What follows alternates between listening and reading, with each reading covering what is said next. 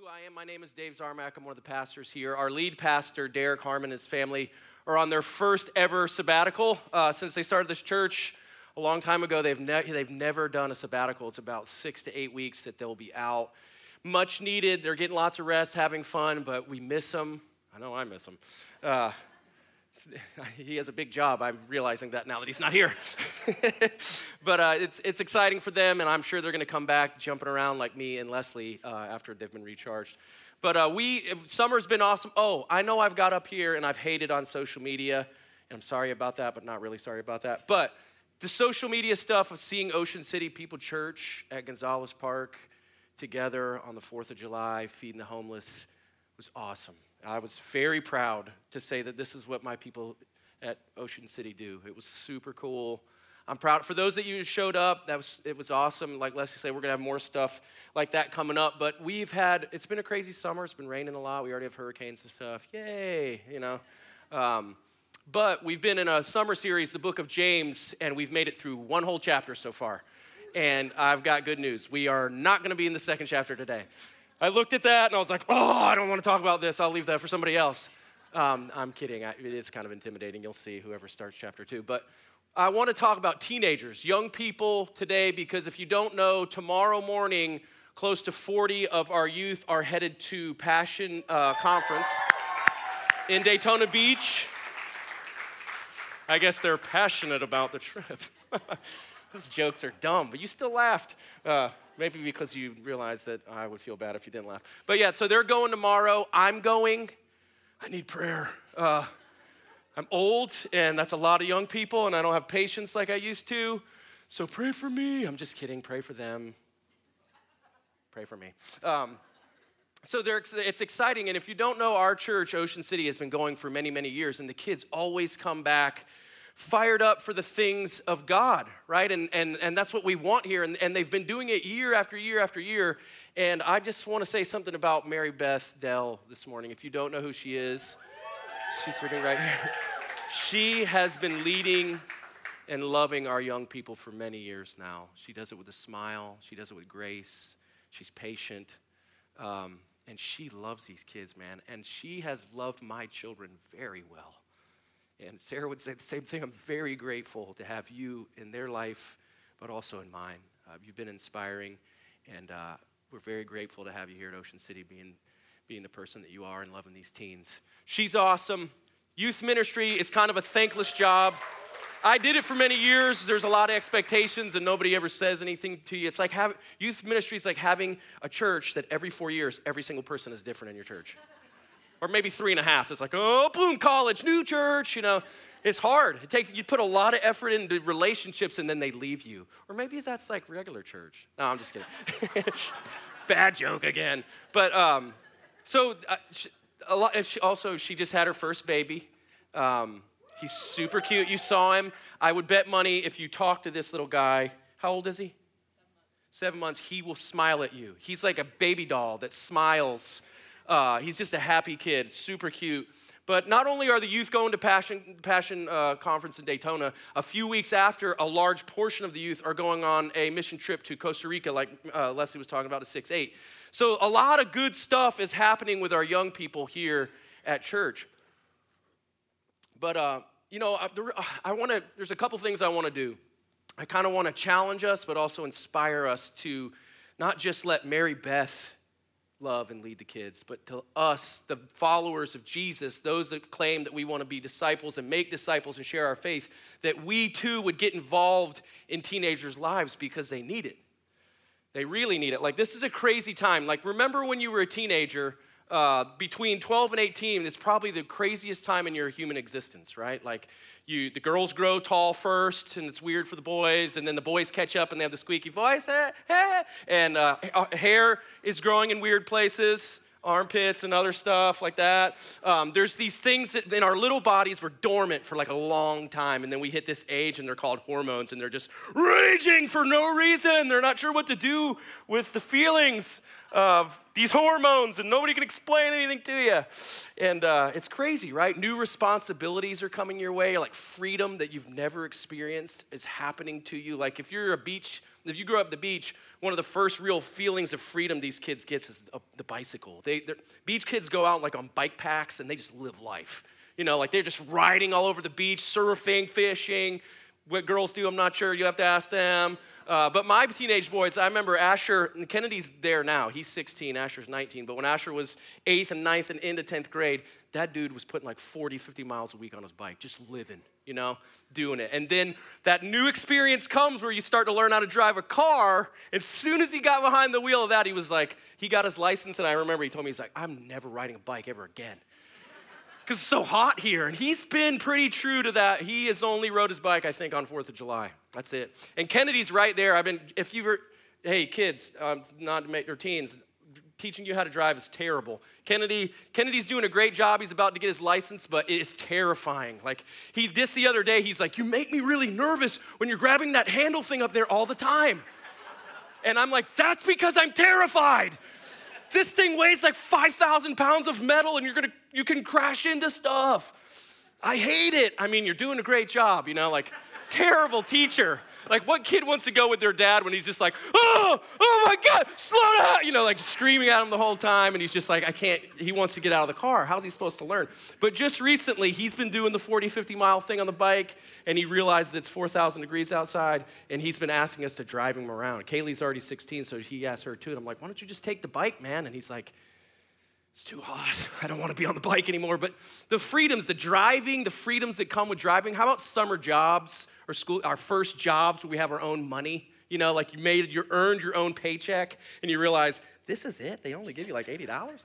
I worked really hard back in those groceries and I got $60, you know, like those feelings. Kaylee and Sadie are much more frugal with their money, but I've noticed my boys, they get paychecks and then they buy food, which hurts my feelings. It's like, we feed you, there's food here. You're blowing all your money like, oh, I want the Grom, or Pita Pit is the best, like it's some kind of magical food. I'm like, all right, it's your money, you're right, you know, you get to decide. Like, stuff like that starts coming your way. How about your first feelings of true love? Oh my God, she's so beautiful. He's so handsome with all those braces in his mouth, and that zit he just popped on his forehead is gone. Teenage time is crazy, man. How about the feelings of heartbreak, the first feelings of the love not being reciprocated, and your heart is just broken? It's terrible. New fears, new problems, new stress that are laid before you that can't be fixed instantly like when you were a child. Nobody told me this, and I guess I didn't get the parenting handbook. When you have your first kid, there's not one. But when my kids were little, like there was nothing that would happen that they would bring to me that I couldn't like almost instantaneously fix. Like they had a problem, it's like, boom, dad, awesome, done, no issues. But what they don't tell you is your kids will always be your children, but when they reach this age, they also turn into humans. And human beings have problems. Regardless of the environment that you raised them in, humans have problems, and most of these problems can't be fixed in an instant, right? Like there's things they're having to learn how to walk through to get the solution, and it's hard. And these are their first experiences with stress and anxiety. But see, at the same time, it's also awesome. Hopes and dreams are starting to seem real. Like I could go, the things I've always dreamed of, I think maybe I could attain them. The future looks bright, like they're spreading their wings, that whole thing. We all did it, you know, you spread your wings. But they're trying to live, you know, they're trying to figure out like how they're gonna take care of themselves. College, no college. We've all been in this place, right? I remember Asher was in the 11th grade and he was working on an economics project where they had to make a budget. And he was like, hey, Dad, I'm working on this, but we have to do a monthly budget for economics, and I'm doing the grocery bill. So how much do you think you spend a month at the grocery store? Like maybe $200-300 a month? We have 4 kids or 6 people in our house, and I literally looked at him. I'm like, dude, Publix takes way more than that per week. And he was like, oh, like you could see like all the blood drain out of his face. Like, how am I ever gonna have children? I can't even feed myself. He didn't say any of that. But the reality of like all these things are coming at you, and you know, and here's the craziest thing to me about this society we live in America. We have conditioned our children from 12 to 18. All of this is gonna happen to you, and when you're 18, we're calling you an adult. And you gotta have this all figured out. We're not gonna let you drink alcohol, but you can smoke a cig if you want, and you can buy it with your own money. Like it's crazy, like they're still new. Like things are still new and still their first steps of walking through it. I know, I'm old, but I still remember being a teen. For some people, go back and remember these moments. They're walking through it right now, but it really wasn't that long for us to go through these things. For some of us, it was the best time of your life. It was great. High school was awesome for you. For some, it was the worst. You didn't like it. You wouldn't go back. For some, it was filled with success in sports, academics, friendships, relationships. For others, it was filled with heartbreak, failure, struggles. But regardless, all of us were experiencing life. Life is beginning to happen. We're starting to work on our self-identity, identify who we are in the world. Our personal worldview begins to take shape. So how we see, how we view things that are around us in the world. And for every human being, regardless of when this happens in this part of your life right here, the reality of accountability begins to be born in you. Like you realize that you were responsible, and that maybe your life has meaning, and maybe you're accountable to something bigger than just your parents and just yourself. And you start to ask these questions. This is the age when it's the most raw, when you start to ask things like, is there really a God? Whether you grew up in a Christian home or not, these things start to come on you hot and heavy. Is there a God? And what does this God want from me?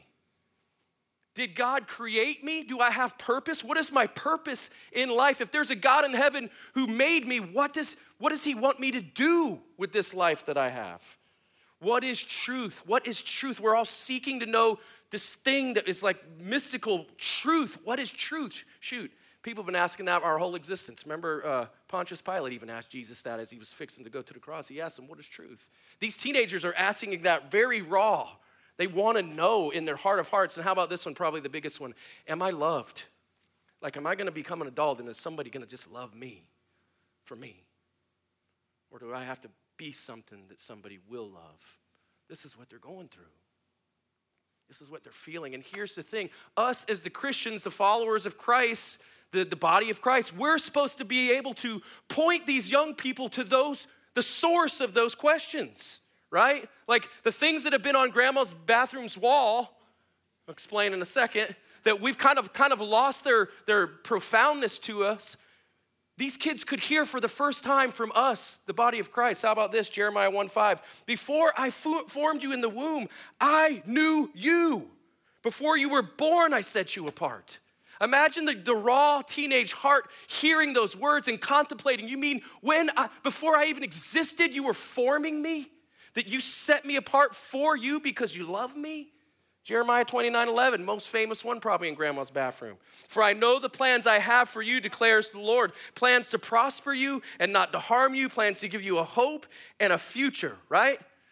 They need to hear these messages. They need to hear about Jesus from us. They need to hear that Jesus saves, that he longs to save, that he longs to be near, that he longs to be close to you, that it will never change. You can walk this world for a long time and you will always be able to turn around and see the Spirit of God beckoning you to the cross. This is what he is like. This is what he has done. He is good, right? We, the church, are supposed to tell our young people, are we not supposed to share our faith and make disciples? Who better than them? They're right here with us. They're sitting there. Sorry, guys. They're sitting right there. That was dumb too. But here's my contention. If we don't tell them as the body of Christ, if we are not sharing our faith, if we're not discipling these teens, the world is going to tell them something else. We know this. We know that they will. We know they're going to say, hey, don't worry about that God stuff. Follow these idols. Follow these things. These are the things will make you happy. These things will fill your heart with peace. And they're lies. Follow these idols, these gods, knowledge, career, sex, love, money, success, drugs, alcohol, entertainment, whatever. Whatever the point is, just follow these half-truths, right? Because there's truth in some of those. The world is not filled completely with just evil. There's truth that exists among the humans. Right? Like, let's just take love, relationships, and sex. God created it. Each one of us was designed to find that person and do the thing that happens that makes you have babies. And you like it. That's the way it should be. Right? But what the world will tell them, the world will say, no. Do it this way Don't worry about that. You can just do it however you want. And what does it do? It ends up lying to you, hurting you, and oftentimes enslaving you. Like, I know this stuff is intense, but like I said, the world is much, if you're over 20, I'll give it 27. The world that these kids are growing up in is way more intense, way more difficult than what you and I experienced. So I'm going to show you. It changed rapidly in a short amount of time. Go back to your teenage days and imagine everywhere you went, all the time, there was a film crew filming your every move. They were taking pictures, videos of everything that you do, and then they were putting it online for everyone to see. And they're hopefully, stuff you wish you didn't do has been documented all the time. There's no more privacy anymore. Shoot, imagine being a teenage girl in today's world. Every time you pick this thing up and you look at social media, you say, if you don't look like me, if you're not as thin as me, if you're not as pretty as me, you're not good enough. No one will love you enough unless you look like this. They walk around like that, constantly trying to fight it, but it's there, beckoning them, the idol, the gods of this world, just calling them, pay attention to me, look at me, be like me. Can you imagine being a young person having this all the time, doing that to you? It's tough, man. Or how about, not even just that, how about the self-esteem is hard enough, right? Like, I don't think I would have done well with social media and these phone things, but can you think about just relationship building. These young people are not being given the tools that it takes to like build a healthy relationship. Like when I was younger, and I know I'm a geezer, but if you liked the girl or you liked the boy, you'd get the phone number, and when you called it, the dad answered, right? Or the mom, not them. Like, hello, and then you had to like, hello, sir. Hello, ma'am. Like, if you really liked her, you want to see her, you better, sir and ma'am, your way to you got to, and a plan had to be made, and you were going to go to the mall and walk around. I don't even think there's malls anymore. Teens don't go to malls. Amazon killed them all. Like, there's no malls. There's malls. That's a bad joke too, but no one really goes that much, But really, like, they're not developing the skills. They're not learning how to develop relationships because all they have to do is go like this. Their relationships are so superficial. There's no effort for them to get to connect with someone because they can just like a photo. And now we have relationships. They don't. And this is the thing that's happening to them. And information is coming at these young people too fast. It's hard enough for us to get it. Now they're being overloaded at the same time that they're growing into adults. They live in a tough world. It's too much for them, and it's harming them. It is harming them as a whole. It's harming them. How about this one? This one's going to sting a lot. Can you imagine, men, if at the teenage age you had access to pornography the way these kids do? Do you think you could fight it? Even when they try not to, we put all the safeguards on there. They go to any website and there's always an image that shows just enough that it's trying to entice you to look at it. Dude, lust and pornography has become an idol that demands everywhere they go, everywhere they look, anytime they click the button, it's big, it's look at me, be like me, do this, do that, be me, be this. Man, there is a lot on their little shoulders, and they need hope. They need to hear the message of Jesus. Look at this, man. National Institute of Health, nearly 1 in 3 of adolescents aged 13 to 18 will experience an anxiety disorder. Not just anxiety. This was from 2018. It's up 20% since the pandemic. Not just anxiety and not distress. Those things are normal. A disorder that needs to be treated, right? Like this is so much on them that it's going into a disorder, and if it gets left untreated, it turns into depression, and depression can lead to self-harm, and self-harm can lead to suicide. And this one's hard for me.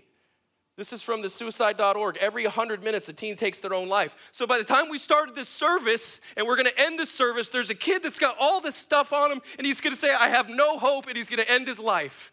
And I know I'm upset and I'm crying, but here's the reason. Just in June, I went on 3 calls to 3 different teenagers up with the fire department that tried to kill themselves. They cut their wrists, they took the pills. We're standing in people's homes that I don't even know. And they're crying, and you're seeing the devastation. You're seeing all the heartbreak and the hurt. I don't like that. It's hard.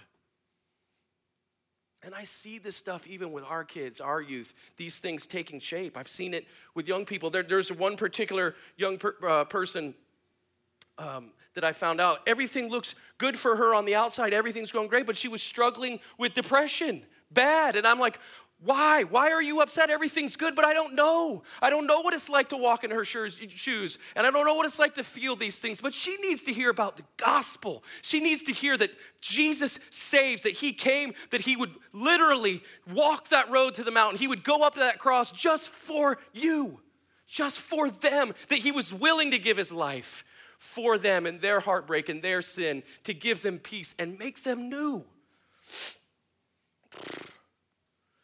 Listen, all of us in this room were teenagers, and all of us carry pains and scars from that time in our lives. But here's what I want you to think about now. The young people are going through that right now. And we have an opportunity to give them that maybe some of you never got. You never got to hear the gospel as a teen. Give them hope. Tell them about Jesus. Tell them about freedom in Christ. Where are they going to hear, besides in their home,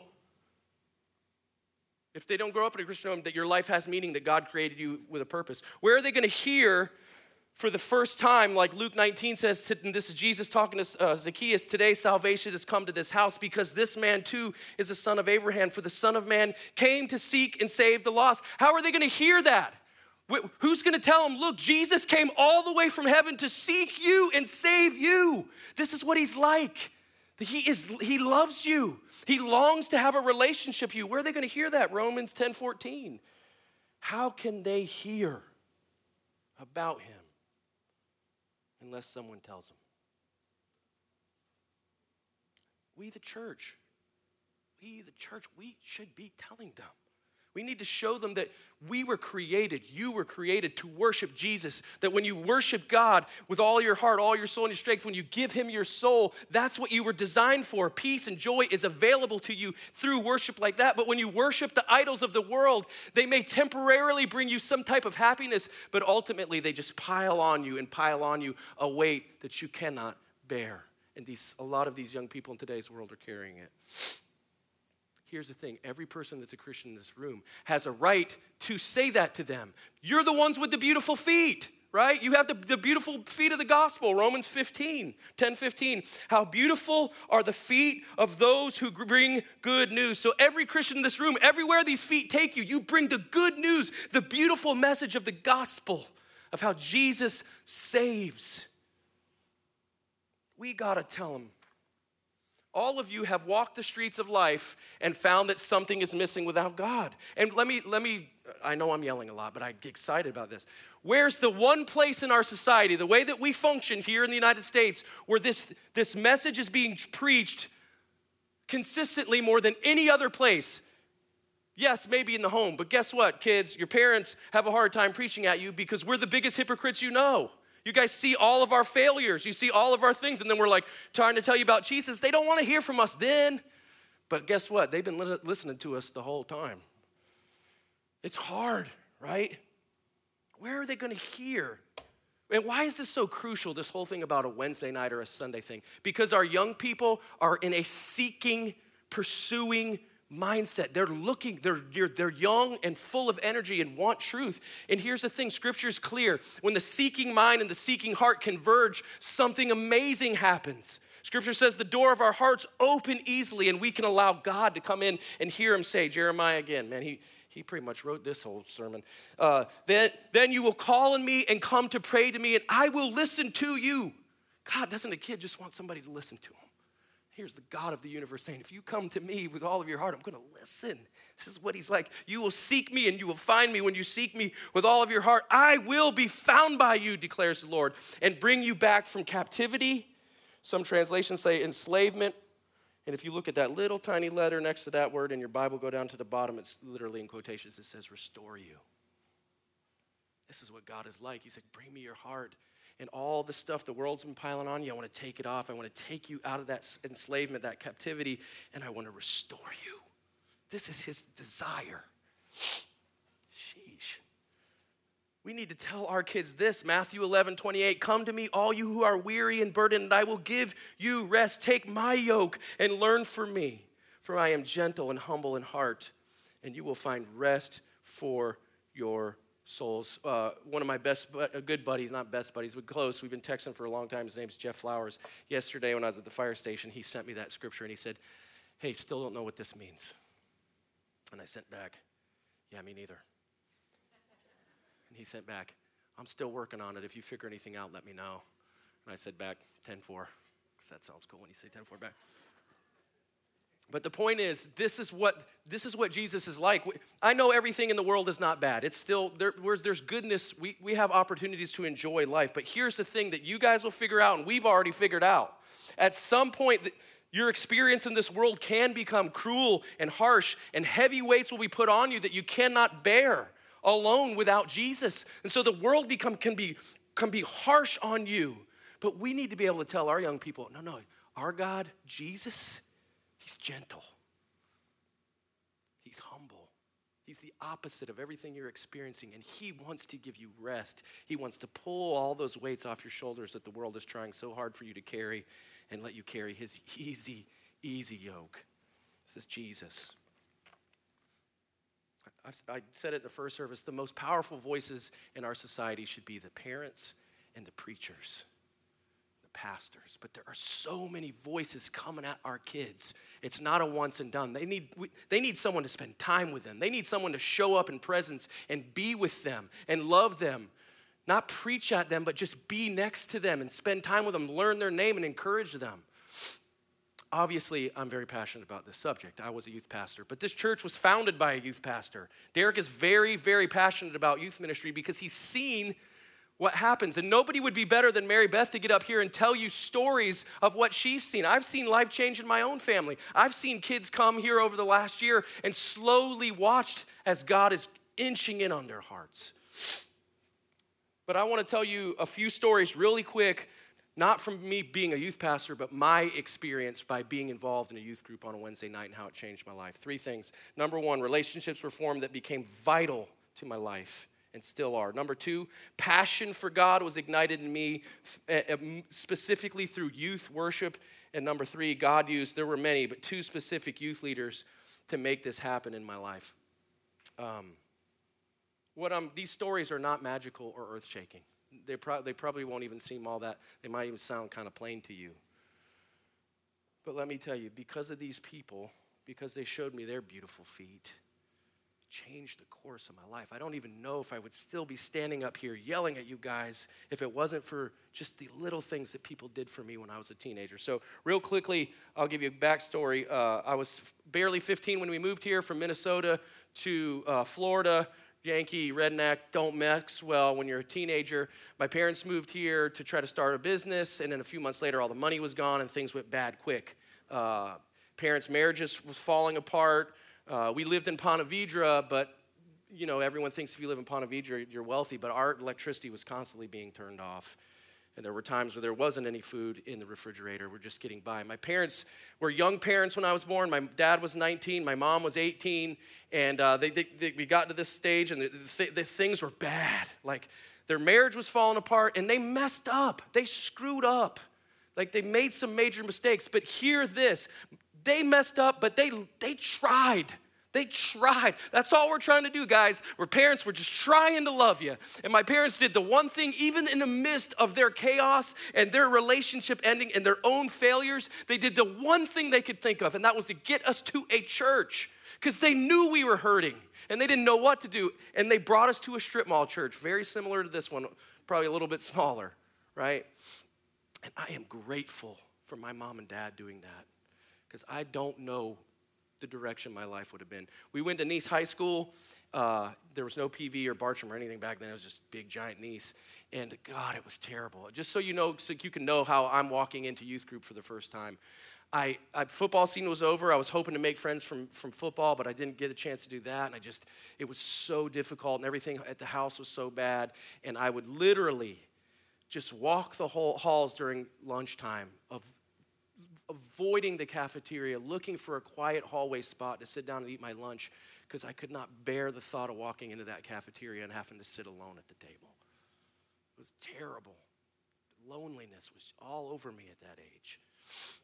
It was no good. So my parents do the thing. They get us to youth group, And in a very short amount of time, I made a couple of friends. I made several friends, but I made a couple of friends that have been vital to this day to my life. One of them was a guy named Ben. His wife's in the room. His daughter's here too. Ben and I became lifelong friends. Every major life event after our friendship, we shared almost at the same time. We got married within 9 months of each other. We had children very close about the same. We transitioned into careers, in ministry, out of ministry. We've been through a lot together. He's been there for me. I've been there for him. Our wives would say very similar things. They're very important to me, and I might have not have met him if I hadn't been in that room with him. I'm grateful for his friendship. God put him in my life. Another one of my buddies, Jimbo. First time I met Jimbo, he had a cowboy hat on, surfer clothes. I walked up, I said, "Hi, my name's Dave." He said, "I'm Jimbo." We've been friends ever since. I mean, we've been through a lot together. The struggles of him trying to, he turned into a godly man. He has been there for me and helped me with so many things that no one will ever know, and he just did it because he loved me and he loved God. And I try to do things for him too, but I wasn't as good at it as Jimbo because Jimbo can do everything. He can fix everything. But I also met Sarah there, and I can still remember exactly what she was wearing. She had this little blue sundress thing on, no braces, and she was the cutest, most pretty thing I'd ever seen in my life. I was enamored, right? And so this one particular youth leader, he was just a volunteer. His name was Rob Hutchinson. And Rob was the coolest guy. He would show up early and just play catch with us. We'd be out in the parking lot, and he was so what made him so cool is he had just been the quarterback at East High School and graduated, and he was going to FSCJ preparing for his future, but he was there. He was a Christian, and he wanted to be with us kids and just love us, and he did. He'd show up early and play with us, and I remember this particular time, Sarah was there, and I'm like, everyone knows that that girls are super impressed when you catch footballs. So I'm like Rob could throw it so good, and I'm just like running towards where Sarah and her friends are, like, "I'm open." Making sure Sarah could see it showing off, and he was laughing. I'm like, what is he laughing about? That catch was sweet. But he knew what I was doing. He's already laughing because he's like, "I tried that. Girls are not impressed with the football catch. But you can keep on trying it if you want." But Rob would show up and show up and show up. And one time we were in a small group at church, and my heart was beating. I'd never spoken up before. I was actually very shy at this age. I know that's hard to believe, you're a preacher guy. But my heart was beating, and I spoke up for the first time in a small group. And he pulled me aside afterward, and he goes, "Hey, you're hearing from God, Dave. Keep doing that." He doesn't know that changed my life. Like, I was struggling at home. Things were difficult. I was hurting, and I was trying to find truth. I was trying to find God, and he loved me enough to play catch with me and say, "Hey, there's a God. His name is Jesus, and keep seeking him." I don't know if I would be standing here today if Rob didn't do that. He doesn't even know it. He lives in North Carolina now. He doesn't even know the impact he had by just throwing me a ball and learning my name and using a little bit of encouragement to point me to Christ. Very next summer, we went on our first mission trip to Mexico, Chihuahua, Mexico. Not my favorite smelling place in the world. I'll just say that about it. Super awesome experience, but now I'm fired up for the things of God. And I remember on this trip in our room, Rob was our room leader. I'm just digging through the Bible. Like, I've never read it. And I remember reading the Old Testament for this first time, and I'm reading the book of Judges, and I'm like, what? You can't even believe some of that's in the Bible. You're like, he did what with the sword? And it disappeared in the whole entire belly? You're like, I can't believe this was in the Bible. And Rob noticed this stuff, right? Rob was not the youth pastor. Rob was not the leader of this event. That night, after we'd done all our ministry, we had a little gathering, and Rob stood up in front of everybody, and he said, "Hey, I want all of you to know that Dave has had his nose in the Bible this whole trip, just digging his face in the scripture." He said, "We need to do that. We need to do that." Man, this almost 30 years ago, and I feel it the same now. Like, he loved me, and he acknowledged that I was seeking, and he pointed me with words of encouragement towards the cross. I love him, and I'm grateful for him. My challenge is we need people like that for our young people on Wednesday. We have many. I'd love to acknowledge every single one of them. The Amy, the Christians, the Peytons, the Erics, the Chris Dells, Megan. So many people that no one ever acknowledges, but when you come and you love and you're there, you don't realize the impact you may be having on a young person's life. Another guy, so Rob goes off and starts his college life and his career. This other guy, kind of about the same time, is showing up at the same time. His name was Mike Tootin. Mike Tootin was famous around here, tall, super tan, buff, and made surfboards. And apparently people in Ponte Vedra are good at footballs because he could throw the football awesome too. And Mike would show up do the same thing. He'd be out there with us, playing with us, asking people's names. Didn't get his feelings hurt if the eighth or ninth grade kid looked at him like he was crazy. But he'd just keep on asking them. And here's the thing, that this is what Mike did. Mike would get in there in our little youth group, maybe 25, 30 of us, and the worship would start, and Mike would be right there with us. This big, awesome-looking dude just worshiping God with all of his heart. Like he was the only one in the room, and it was just him and Jesus, and we all saw it. And I can remember being like, this is what it's like to be a follower of God. This is what worship is like. I can remember him putting week after week, he'd show up. I can remember him worshiping. He'd pray for us. Nobody ever saw Mike. These guys weren't paid. These guys were special, though. They were messengers of the gospel, and they used footballs and words of encouragement to point me to Jesus and send me out in Jesus' name. They were building God's kingdom, and I'm not even sure they actually knew that. These were good men.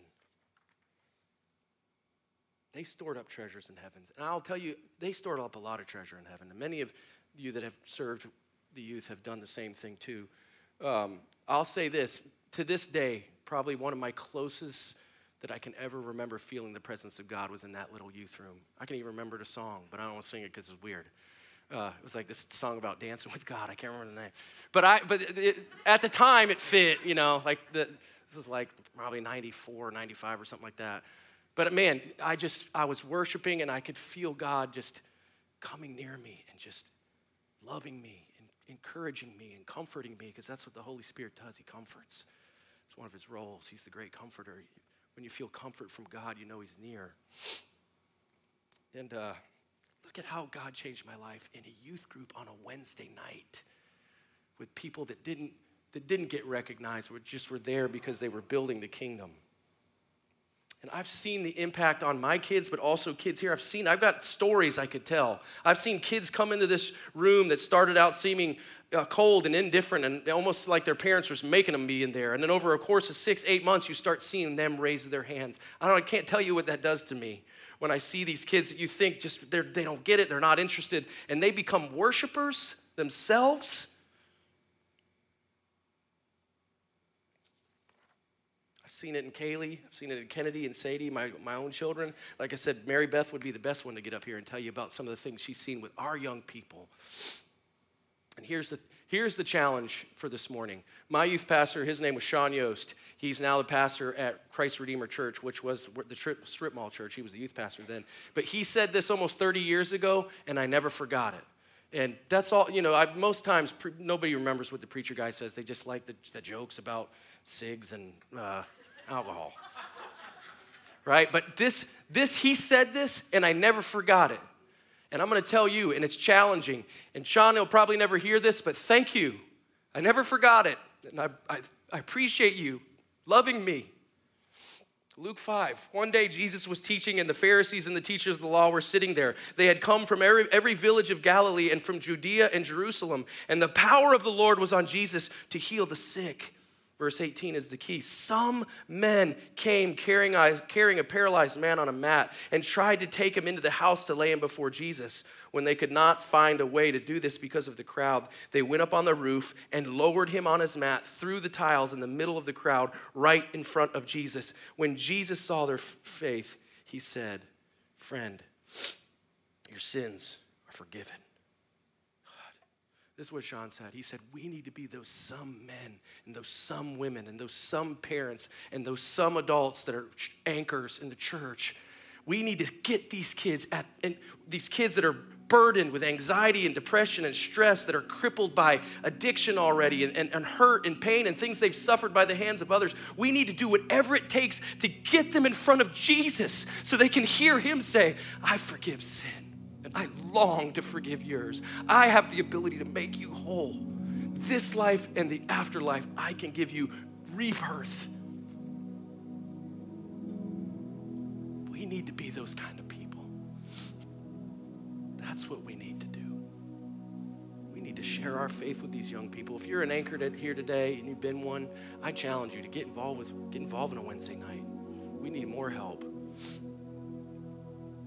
But if you're in this room and you're hearing that for the first time, for yourself, like you've been around church and maybe you didn't have the youth group experience like I did, but all of a sudden you're hearing those words and you're realizing I'm hurt, I'm broke, I'm anxious, I'm depressed. I might not be a teenager anymore, but I am feeling the weight of this world. I'm lost, I'm struggling, I don't know what I believe. I need truth. God has a purpose for me, and you're hearing those words for yourself. You, in this moment, are sensing the Spirit draw you, saying to you, your sins can be forgiven. Come to me. Give me your heart. Let me make you new. I am gentle, and I am humble. This is what he's like. If that's you today, when we begin to worship, open your heart to him. Remember the seeking mind and the seeking heart, when they converge, it opens the door to the Holy Spirit. And Jesus comes in. Don't ignore it this morning. Would you stand? Father God, we worship you and we honor you and we thank you, God, that the creator of the universe that holds every star, every planet, every sun, holds them all effortlessly as they spin, who knows everything that exists, that has ever existed, that knows every hair on every head, who is so powerful, just his words create life and planets and stars, that this very God will use a football to point a team to Jesus. You're beautiful, God. Make our feet